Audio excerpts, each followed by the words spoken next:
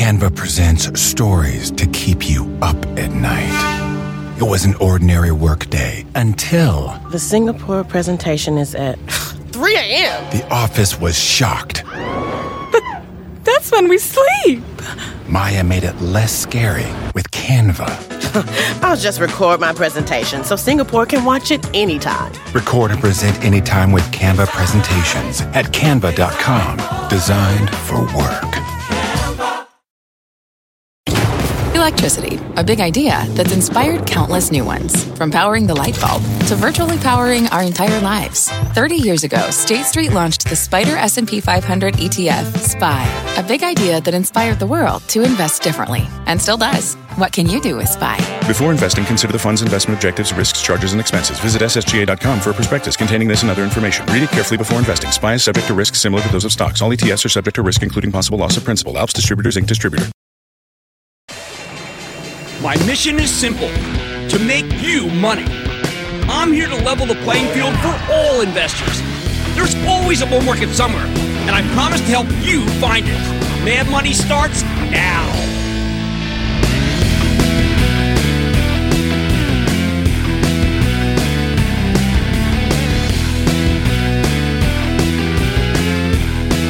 Hey, I'm Cramer. Welcome to Mad Money. Welcome to One Market in San Francisco, and welcome to Cramerica. Other people want to make friends. I'm just trying to make you some money. My job's not just entertain, but it's to teach you.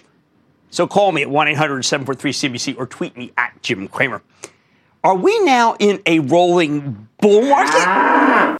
Is that what's been propelling the averages since the Boxing Day bottom? Days like today sure make you feel like it. Once again, we bounced back from adversity. Dow ultimately gaining 123 points after opening well in the red this morning. S&P climbing 0.45% and the Nasdaq advancing 0.42%. This kind of action is starting to become a pattern. Today started real ugly, just like the old days. We got a truly nasty forecast cut from Macy's, along with some not-so-hot holiday numbers from Kohl's and Target. Although I'd argue that they're doing a lot better than the mall-based Macy's. More on that later.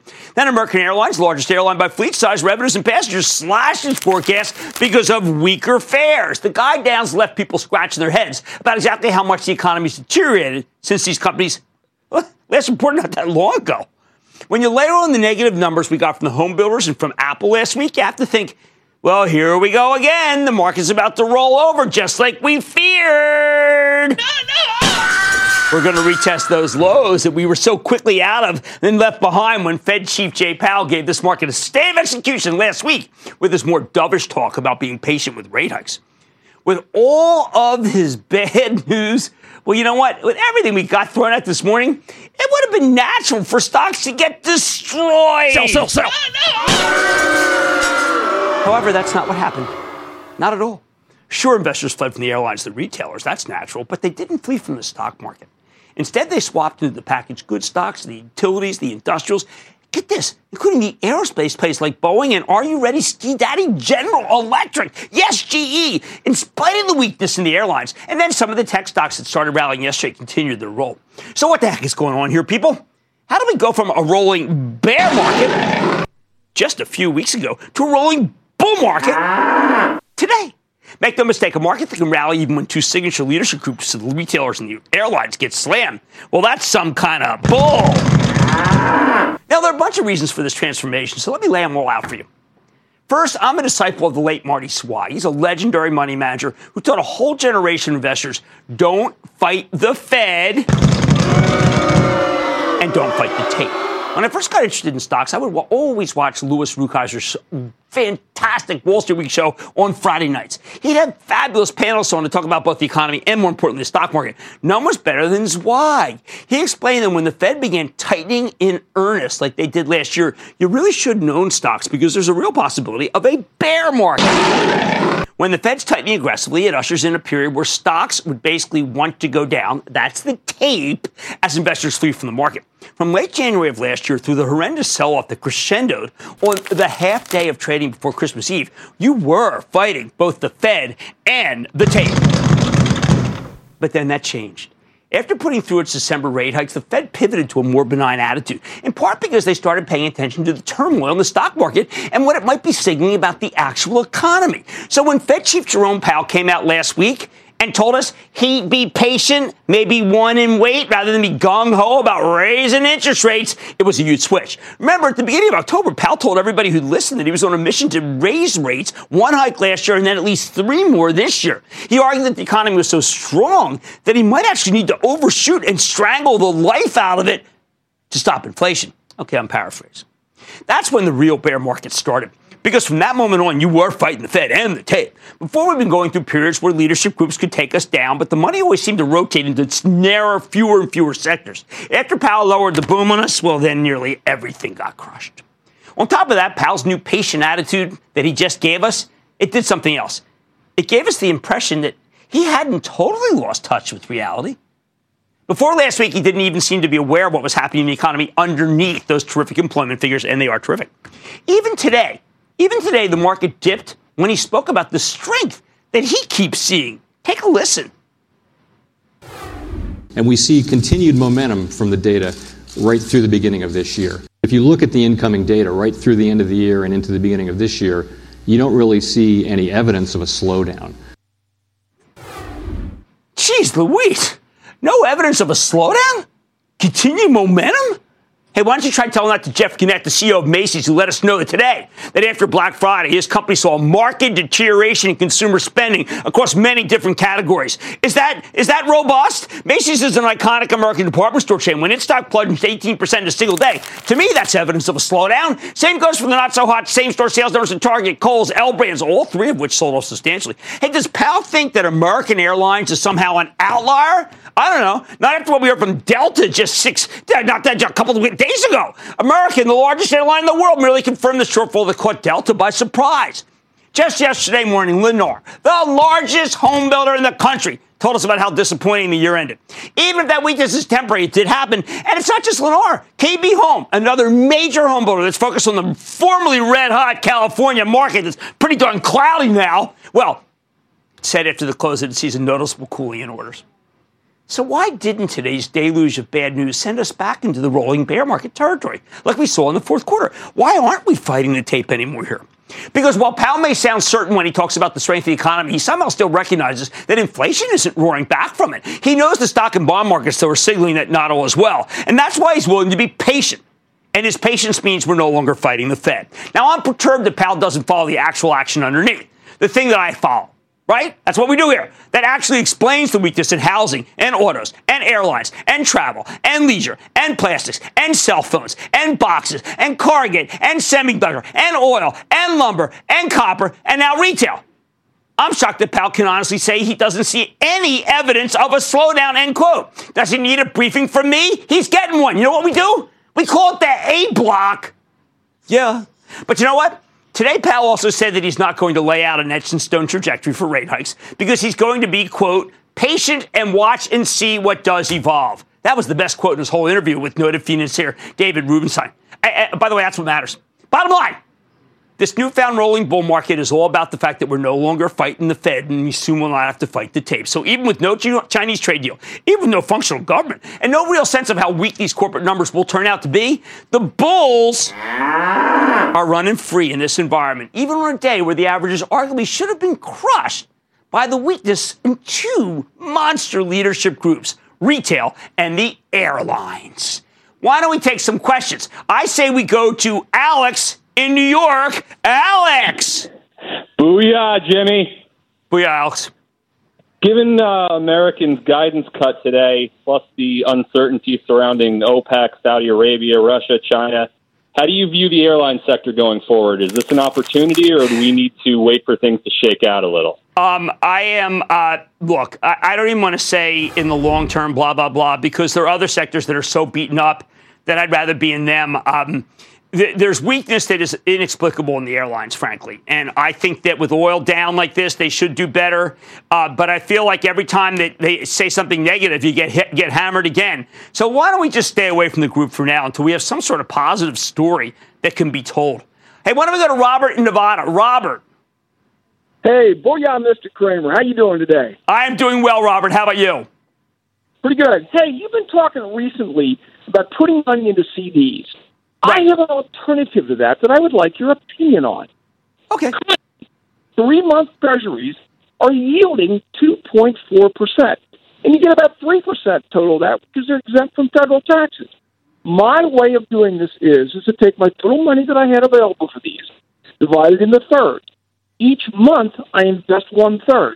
That way, when the first one comes due, I can either roll it over or take the cash if I need it. Therefore, if I roll it over, every month I guarantee myself an income stream. What's your opinion? Okay. Well, look, Robert, look, my take when I said the CDs is just you were getting about 3.5 out like 3 years, and I was saying that if you do need the money, you're closer to retirement, then you should choose that rather than just say keep rolling in the stock market. And I stick by that. It's for I don't want younger people to do this. I don't even want, I just think that it was just something for people who may need their money. I didn't want all their money parked in the stock market anymore. I typically do not recommend CDs. All right, the news we got today should have sent the market tumbling, but it didn't because we're no longer fighting the Fed. So the bulls can run free. Oh, Mad Money, tonight from CNBC One Market in San Francisco, the chip wars were in full effect at the Consumer Electronics Show in Vegas this week. How is Intel positioning itself against the competition? I got the exclusive. Then we're heading back to the races when it comes to becoming the first $1 trillion company. I'll tell you which company could finish first. And Salesforce rose 34% in 2018, but could the company continue to fire on all cylinders in the new year? I'm talking to co-CEO Keith Block. So stay with Cramer. Don't miss a second of Mad Money. Follow @Jim Cramer on Twitter. Have a question? Tweet Cramer. #MadTweets. Send Jim an email to madmoney@cnbc.com or give us a call at 1-800-743-CNBC. Miss something? Head to madmoney.cnbc.com. Canva presents Unexplained Appearances. It was an ordinary workday until... That presentation appeared out of thin air. Also, it's eerily on brand. Wait, did that agenda just write itself? Words appear, making this unexplainable case... Unexplainable? It's Canva's AI tools. I can generate slides and words in seconds. Really? The real mystery is why I'm only learning this now. Canva.com. Designed for work. When you're hiring, the best way to search for a candidate isn't to search at all. Don't search, match with Indeed. Indeed is your matching and hiring platform with over 350 million global monthly visitors, according to Indeed data, and a matching engine that helps you find quality candidates fast. Use Indeed for scheduling, screening, and messaging to connect with candidates faster. Plus, 93% of employers agree Indeed delivers the highest quality matches compared to other job sites, according to a recent Indeed survey. Leveraging over 140 million qualifications and preferences every day, Indeed's matching engine is constantly learning from your preferences. Join more than 3.5 million businesses worldwide that use Indeed. Listeners of this show will get a $75 sponsored job credit to get your jobs more visibility at Indeed.com/madmoney. Just go to Indeed.com/madmoney right now and support this show by saying you heard about Indeed on this podcast. Indeed.com/madmoney. Terms and conditions apply. Need to hire? You need Indeed.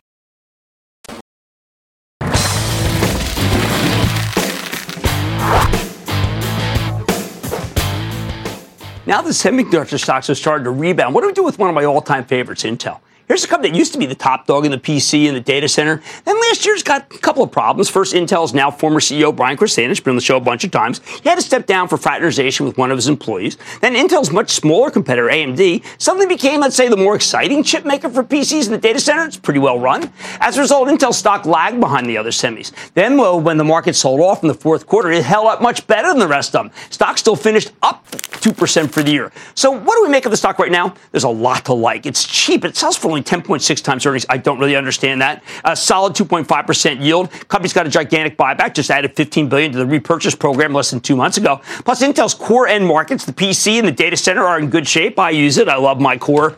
My 7. Just did say it.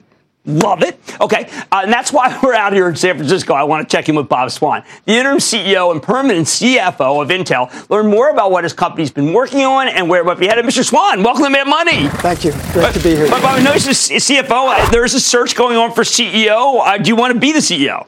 No, I do not. I love my day job as a CFO, and we're very excited. I think the board's been working very aggressively we believe this is the best open job on the planet. Well, the management team has told the board, take your time, find somebody great. In the meantime, we'll be just fine kind of running the company. It's a very exciting time for us. I know you don't run the company for price earnings multiple. You run it for profit and for shareholders, and it's probably been the most shareholder-friendly semiconductor company of all time. But it is a little hard to understand the 10 times multiple when I look at what you guys announced just in CES this week, which was maybe one of the most exciting presentations that was at the consumer conference. I mean, it's been a very exciting time for the company. We've been in a bit of an evolution over time. As you know, the company was primarily a PC-centric company for a long time, and that the PC market has declined quite a bit. You wind the clock forward today, and we have these massive markets. Obviously, the PC has stabilized a bit. We have a leading position. Data center is huge, and the needs for data are growing and growing. And in addition to that, we have, it's not just Intel inside the PC and the data center, but it's also inside the automobile, inside the factories, inside the retail store. So in an era of this increasing data and the needs for data, our presence is just much more expansive today than it's ever been. So we see a market that's significant, and we've been building some really good momentum over the last several years. Brian introduced the concept to me of saying, listen, Jim, you got to start thinking about what we're doing with Mobileye, $15 billion 2 years ago. It looks to me from the BMW, the X5, you guys are doing things both for safety, you're doing things for driver assistance, for autonomous driving, and you seem to be either even or well ahead in many categories. It's been a phenomenal acquisition for our company. We're 2 years into it, and it starts with the premise that as we've redefined what Intel Inside really means, and you look at big applications where the needs for compute are going to grow and grow and grow over time, autonomous driving is a classic. And we had some capabilities inside our four walls, coupled with Mobileye's capabilities. We think we're uniquely positioned to be the technology that both accelerates the adoption of autonomous driving and plays a very important role in the definition in the standard setting for what safety is going to mean in this increasingly autonomous world. Well, you mentioned where you're a leader in a couple technologies in the deck. You're a fabulous leader in a lot of things, but you're also in edge computing. But I think what's interesting is people don't realize you have a very good relationship with a company that you're really not allowed to say you have a relationship with, which is Apple. And you're in the next gen. We had Tim Cook on earlier this week, and there's no love lost between Qualcomm and Apple. None at all. It's pretty brutal. If Intel decided to, could it not supplant or at least have the same intellectual property or offer a better deal to Apple or any customer? Because I don't want to make it so that you're saying something you can't say. But if this thing really went sour and Apple lost against Qualcomm or that things get even more bitter, could you just say, listen, we're ready to do it? Yeah. I mean, we've had a long-standing relationship with Apple. They're an extremely important customer for us, and we continue to build what we believe are the best products in the industry across multiple functions, whether it's the CPU, whether it's the modem, and our intention is to continue to build great products, and we hope over time that all of our customers will adopt this increasing array of products that we've been building and developing. But with your balance sheet, with all the cash you've got coming in, if an important customer already were to come to you and say, look, we're in a jam, we really want to be a partner of yours from some next-gen IP, do you think you can handle it? Absolutely. You could. Absolutely. All right, that's very important. All right. Now, I wanted to ask you, you worked at eBay. And you're on the board there, CFO, March 2006 to July 2015. Is there anything applicable between eBay that you've learned there that you're sharing with Intel? You know, in so many ways, the constant has been change. So over the course of the almost 10 years I was at eBay, the evolution of the digital transformation and the impact it would have on shopping was stark. Whether it was eBay, whether it was PayPal, which, as you know, was part of eBay, or whether it was Skype, digital transformation was dramatically changing the experiences that consumers and merchants or financial institutions could leverage the technology that was built to enable new and different experiences. From that standpoint, the similarities are significant. We have this wonderful core platform called a PC-centric platform at Intel, maybe a little bit like eBay. And we've dramatically evolved the role to be not just PC-centric, but data-centric. And we've expanded the role that we've played in a variety of different ways. And to a certain extent, that commonality between broad-based eBay and broad-based Intel are very similar. And then, you know, maybe even more importantly, a wonderful management team and incredible culture. Okay, that's good, because what I was going to ask you is one of the things that you've been proselytizing since you've come in as interim is that the total addressable market of Intel is not to $45 billion PC. It's a $220 billion market. And I just hear what you said. It kind of suffuses my thinking about eBay. This company, Intel, has got much bigger opportunities to have a 10 multiple. Makes no sense to me. I mean, thank you for the question. I mean, this is the biggest served market this company has had in its history. And I think historically, we defined ourselves a little bit as a company with a 90x% market share in a market that had relatively slow growth. And I think in that world, the opportunities to expand and bring our technologies to new places get somewhat constrained by the way we define ourselves. The way we've been defining ourselves over the last couple of years is a $300 billion market TAM. We don't have 90% share. We have 25% share. And we have this significant wind at our back on this need for data to store it, to process it, to analyze it, to retrieve it. And with that, our opportunities are as big as they've ever been, and both organically and acquisitively, with acquisitions like Mobileye and Altera, the set of capabilities we have are just much broader today, and we see the market as big as it's ever been.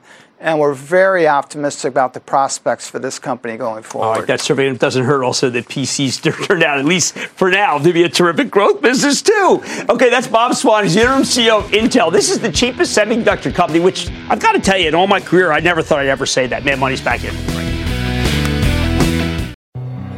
Hi, I'm Ben. I suffer from a condition called writer's block. It strikes when I'm at work. That's why I choose Canva Magic Write.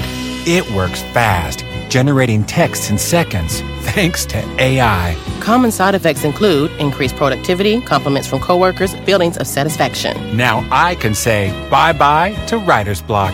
Ask your boss if Canva Magic Write is right for you at canva.com, designed for work. Canva. This podcast is supported by FedEx. Dear small and medium businesses, no one wants happy customers more than you do. That's why FedEx offers you picture proof of delivery, packageless and paperless returns, as well as weekend home delivery to 98% of the U.S. on Saturday and 50% on Sunday. See the FedEx service guide for delivery information. FedEx Ground service is also faster to more locations than UPS Ground. See what FedEx can do for your business. Absolutely, positively FedEx.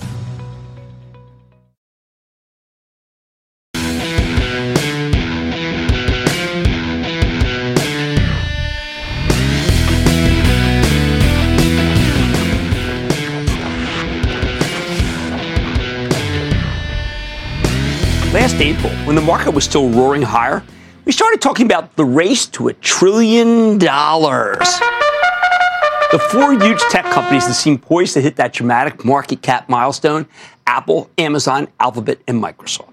At the time, Apple was the clear favorite.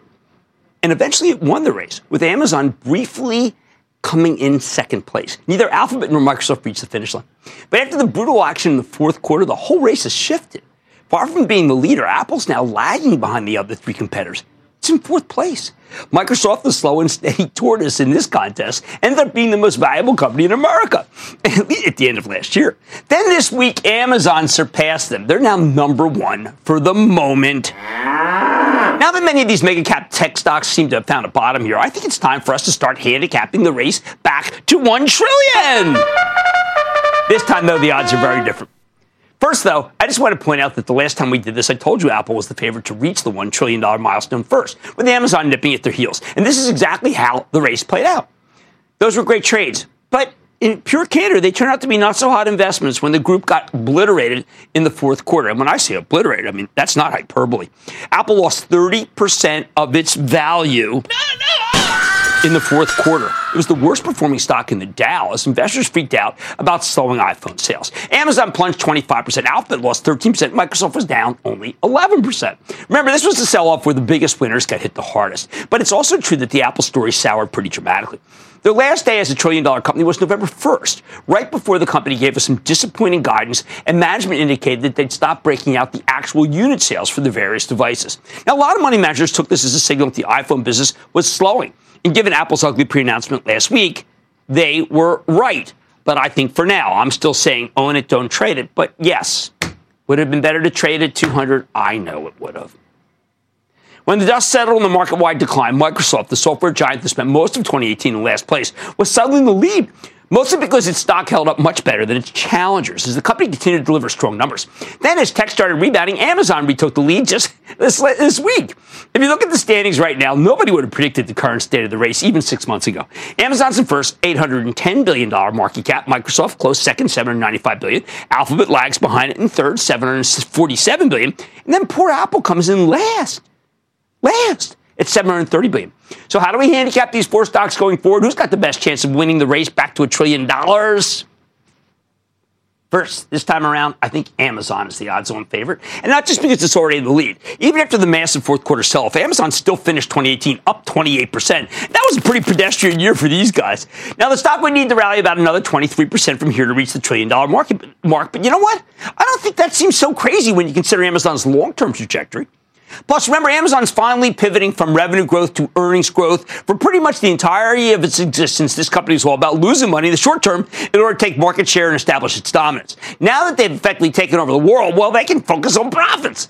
Amazon has three businesses. There's the Amazon Web Services, AWS, the cloud infrastructure division. That's the leading player in the cloud space. It's growing like a weed. There's the money they make from advertising, which is doing very well. And then there's the side you're probably familiar with, Amazon Retail's Prime business. Now, this morning, Macy's, Kohl's, Target, and L Brands all reported holiday sales figures. They're almost universally panned. Disappointing. And I think this is actually a good sign for Amazon. Buy. Because where do you think those shoppers are going? Of course, we'll know for sure when the company reports later this month. In second place, Microsoft is a real challenger in the race to $1 trillion. And this company doesn't get nearly enough credit for everything it's getting right. I think they're just too non-promotional. CEO Satya Nadella has done an astounding job of reigniting enthusiasm at Microsoft, with the company's Azure cloud business being second only to Amazon in the space. They're the preferred cloud infrastructure play for companies like retailers who don't want to give Amazon access to their data. They don't want to fuel the competition. What else? Microsoft's Office 365 product's been doing very well, especially when it comes to encouraging the company's many enterprise customers to upgrade their software. And they've got an underrated cloud storage offering. But the best thing about Microsoft is that its stock is cheap. It's selling for just 20.6 times in earnings, 1.8% dividend yield, massive buyback, and some nice growth properties like LinkedIn. That turned out to be a good acquisition. So did GitHub. Microsoft remains the safest of the bunch. It's a slow and steady tortoise, which is why the stock held up best during the market-wide meltdown. In third, we got Alphabet, parent of Google. I like this stock, but I think Wall Street has trouble understanding it. When it comes to digital advertising, you got a three-way competition among Google with roughly a third of the market, Facebook with another third, and then everybody else. Now, just this morning, Cowen released their digital marketing survey, where they tell us that Google gives advertisers the highest return on their investment, with Google Search and YouTube, another Alphabet property, offering the best measurement solutions, meaning you have real metrics to know if the ads are working. This is a great business. Plus, Alphabet's got all these moonshot businesses like Waymo for autonomous driving, Verily for life sciences. Hey, remember we talked about that with Dexcom yesterday? And a host of other bets that could potentially pay off down the line. With the stock trading at less than 23 times earnings here, I'm a fan, although it's been having trouble generating much excitement lately. And I think they got to tell their store better because it is a terrific company. Finally, what more can I say about Apple? At one point, this was the only trillion-dollar company around. Now it's lagging well behind its three rivals.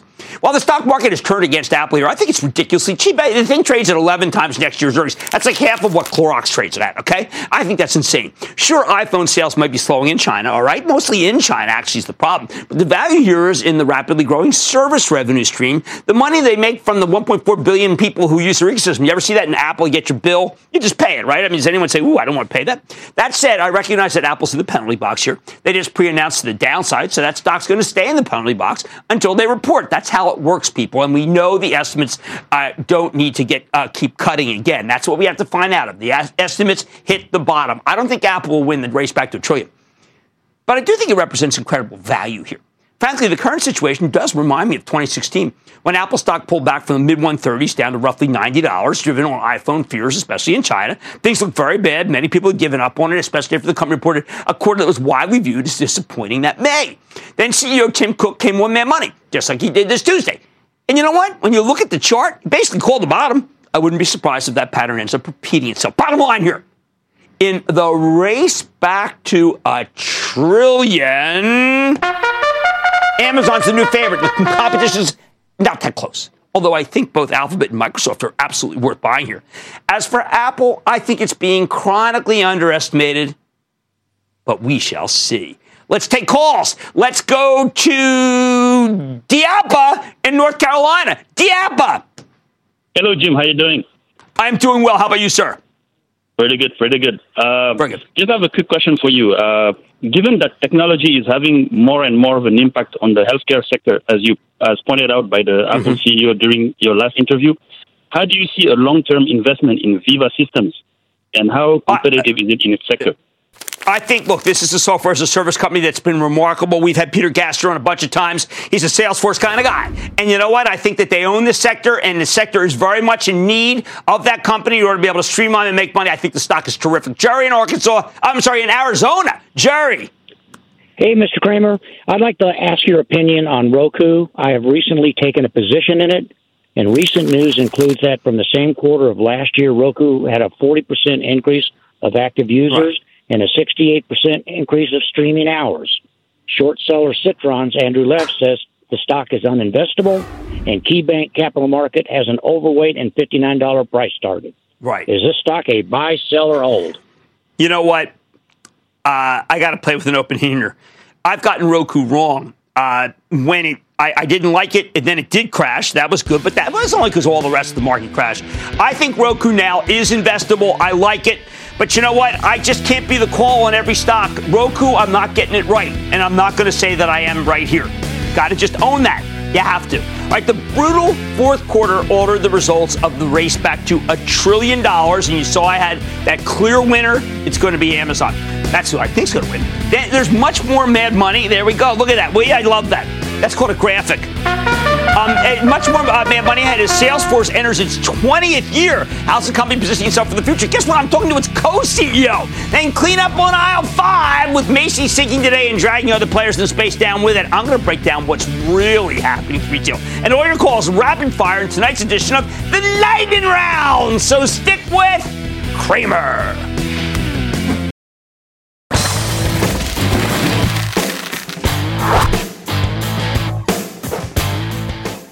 At the beginning of every year, the analyst community picks its favorite names for the next 12 months. And you know what? Over and over and over again, when I see these 2019 forecasts for the software sector, there's one name that seems to be on just about everybody's list, and it's Salesforce.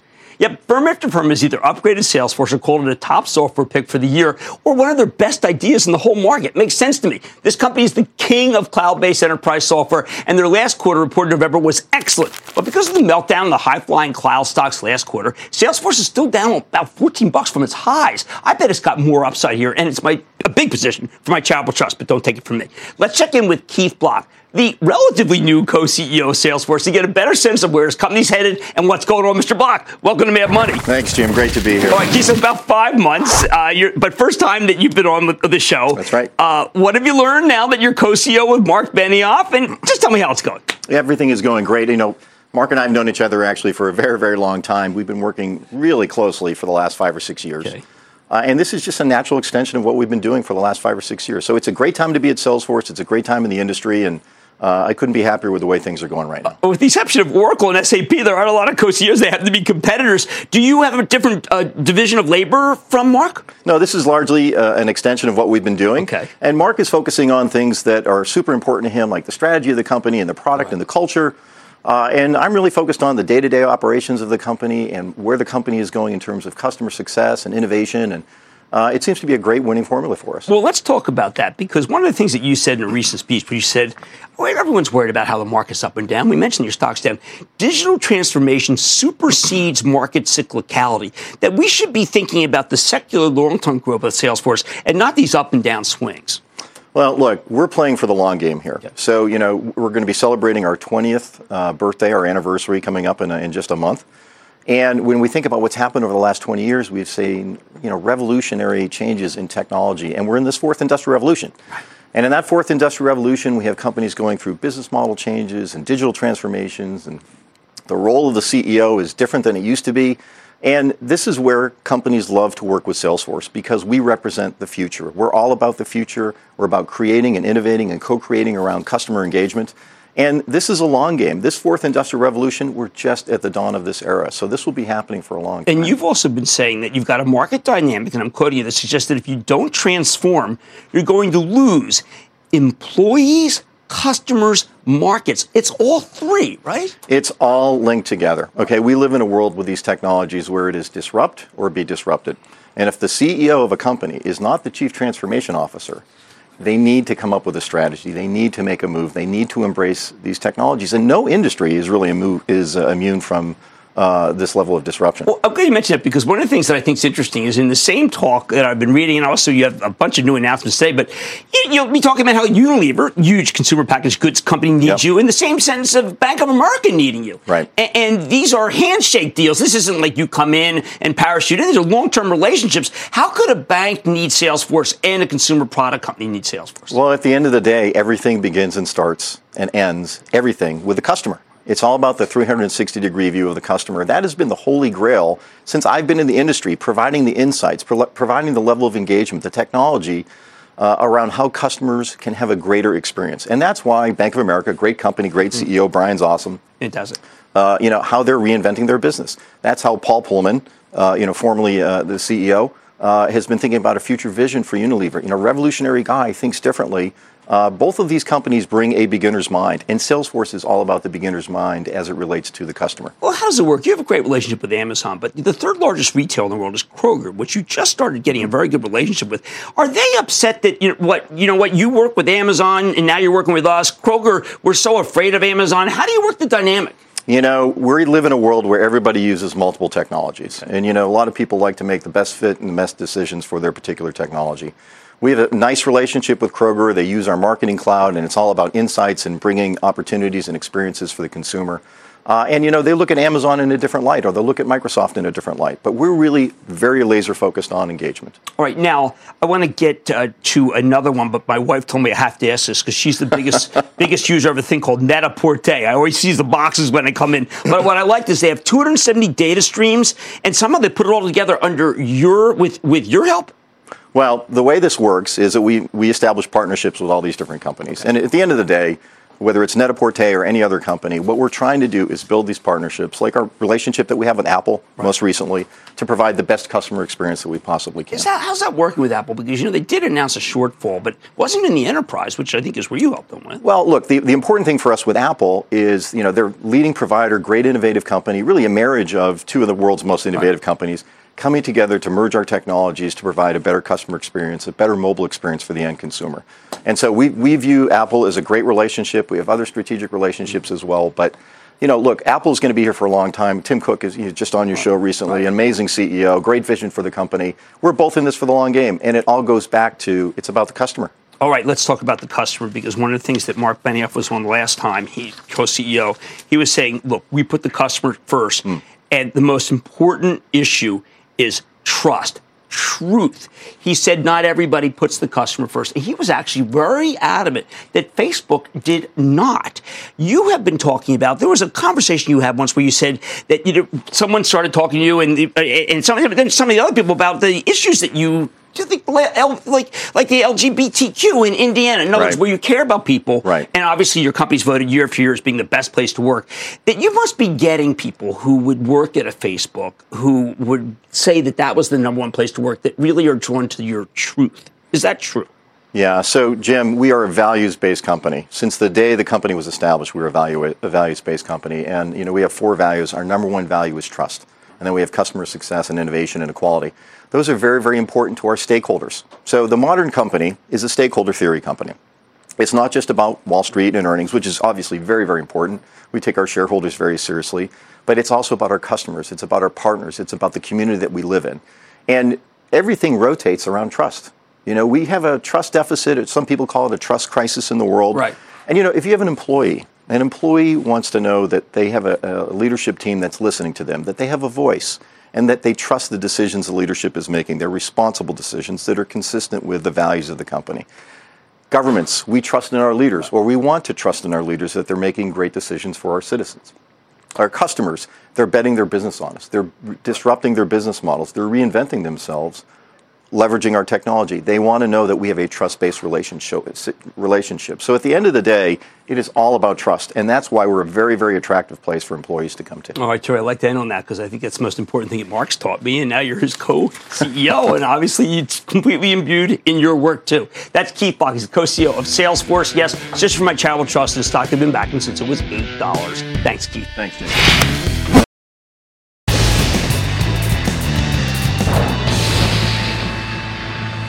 It is time. It's time for the lightning round. Cramer, everybody. Freckles, one another, saying the stock, buy, sell, split, stock, whatever, we plan this out, and my lightning round is over. Are you ready, Ski Daddy? Time for the lightning round. Because we're going to go to Bob in Ohio. Bob. Hi, Jim. Bob. Big fan of yours. Booyah, booyah.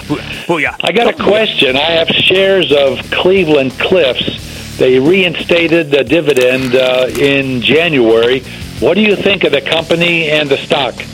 Okay, the company's best in show, but I got to tell you, the stock is not going to be a good stock if the Fed tightens again. I don't think they're going to in the near future, but I've got to tell you, it makes me nervous. Let's go to Eileen in Massachusetts. Eileen. Hi, Jim. Well, I've had shares of Cigna for several years. I didn't sell them when I had a gain. Now they're down and I have a loss. My question is, shall I hold them hoping they're going to go up, cut my losses and sell, or buy more if you feel this is a buying opportunity? Okay, Eileen, thank you for the question. I don't really care about where a stock has been. I care where it's going. I think this stock is bottoming, but I do want you to scale out on the way out because I cannot recommend any Chinese stocks because if the trade talks break down, you're going to end up getting hurt. Anthony in New Jersey. Anthony. Booyah, Jim. How are you? I'm good. How about you? Good. I'm calling in regards to PSE&G. Had a few questions about it. I know they hit their highest peak have they ever had a few weeks ago. Yes. I was wondering what your opinion is on that. I think it's a good one. I happen to like AEP, American Electric Power, a little bit more. I write a check every month to these guys in public service. They're good. They're good. They're not great grower, not that bad. That's all I can put them. Bill in Kansas. Bill. Yes. Booyah, Mr. Cramer, and good luck to the Philadelphia Eagles. Go Birds. I've been a fervent watcher of your program for years, and my wife and I have benefited from it greatly. And if you just follow your best of breed, you're always going to be a winner. I was just wondering about Anley, on your opinion, buy, sell, or hold. Anley did another equity offering. That's what they do. They do these equity offerings, and then they give you a good dividend. I like growth and dividend. I'm going to say no to Anley. I need to go to Arden in Indiana. Arden. Hey, Cramer, thanks for your great show, and thanks for taking my call. My question is, in light of the incredible run and given the recent news regarding competition in diabetic care therapies, is Tandem a buy? Tandem's very good. Tandem's very good, but we had Dexcom on last night. I'm not deviating. I think Dexcom is best in show. That's the one that should buy. We're not done. Oh, we are done? I'd love to take one more, but that is it, ladies. No, we're not done at all. That is wrong. We are now going to take one from, let's say, I would probably go to Derek in North Carolina. Derek. Hey, Jim. How you doing? Oh, good, Derek. How about you? I'm great, thanks. So my stock for you is Take-Two Interactive. As of close today, it's down 20% from its high at September. They report earnings on February 6th. Buy, hold, or sell? Buy. I think of the ones that are out there, it's got the better momentum, better than EA. I think I got to tell you, I never thought it says, but it's much better than Activision. And I think that I've got to tell you, Grand Theft Auto is still terrific. Red Dead is really good. I'm saying buy. And you know what? Buy some and then buy some after the report. Let's go to Frank in Florida. Frank. Hey, Jim. Thanks for taking my call. My pleasure. I was doing some homework, and I found this stock called Ladder Capital. Yeah. I know. It's another one of these first mortgage lien companies. Look, if I'm going to buy one of these companies, I'm going to buy Starwood with Barry Sterling. It's the only one I'm recommending in the group.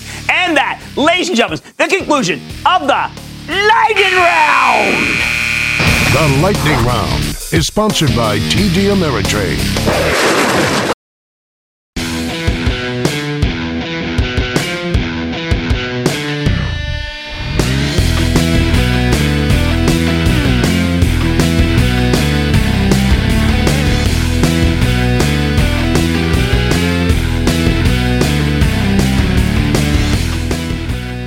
retail numbers we saw this morning really as bad as they look?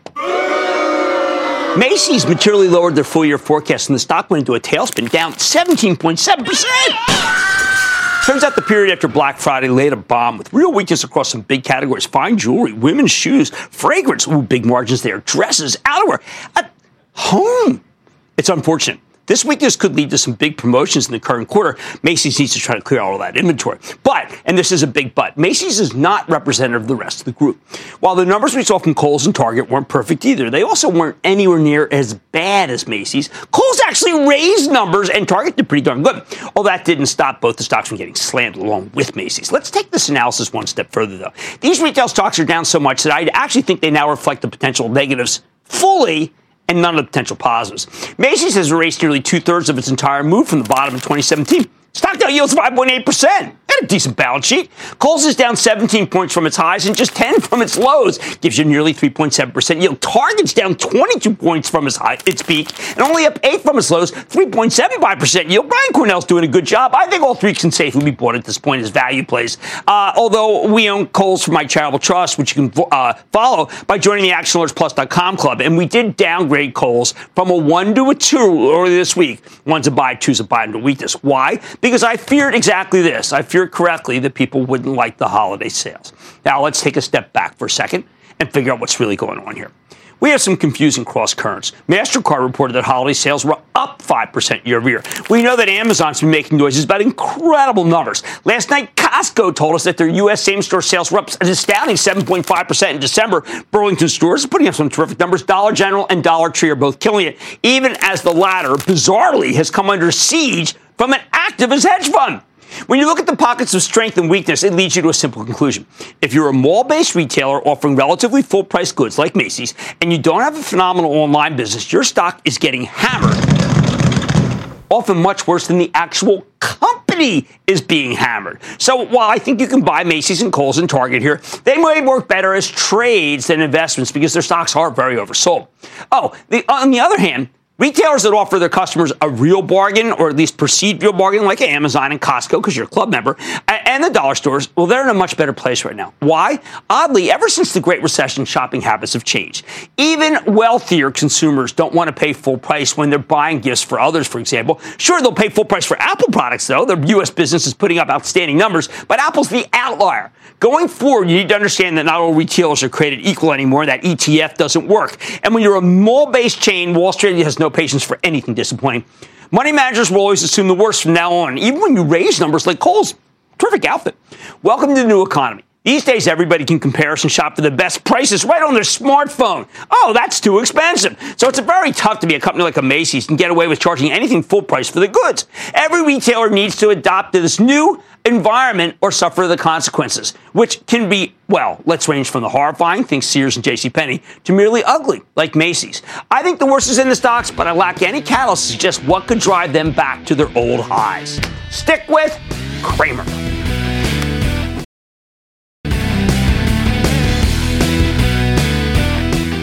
Look, we don't go crazy here, but Larry Culp, who is running GE, is doing a darn good job.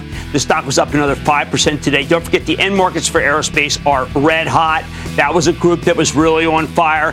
And GE, for the first time that I can remember, participated in the group as if it were an aerospace stock. Like there's always a bull market somewhere. I promise I'll find it just for you. Right here, Mad Money. I'm Jim Cramer, and I will see you tomorrow. This podcast is supported by FedEx. Dear small and medium businesses, no one wants happy customers more than you do.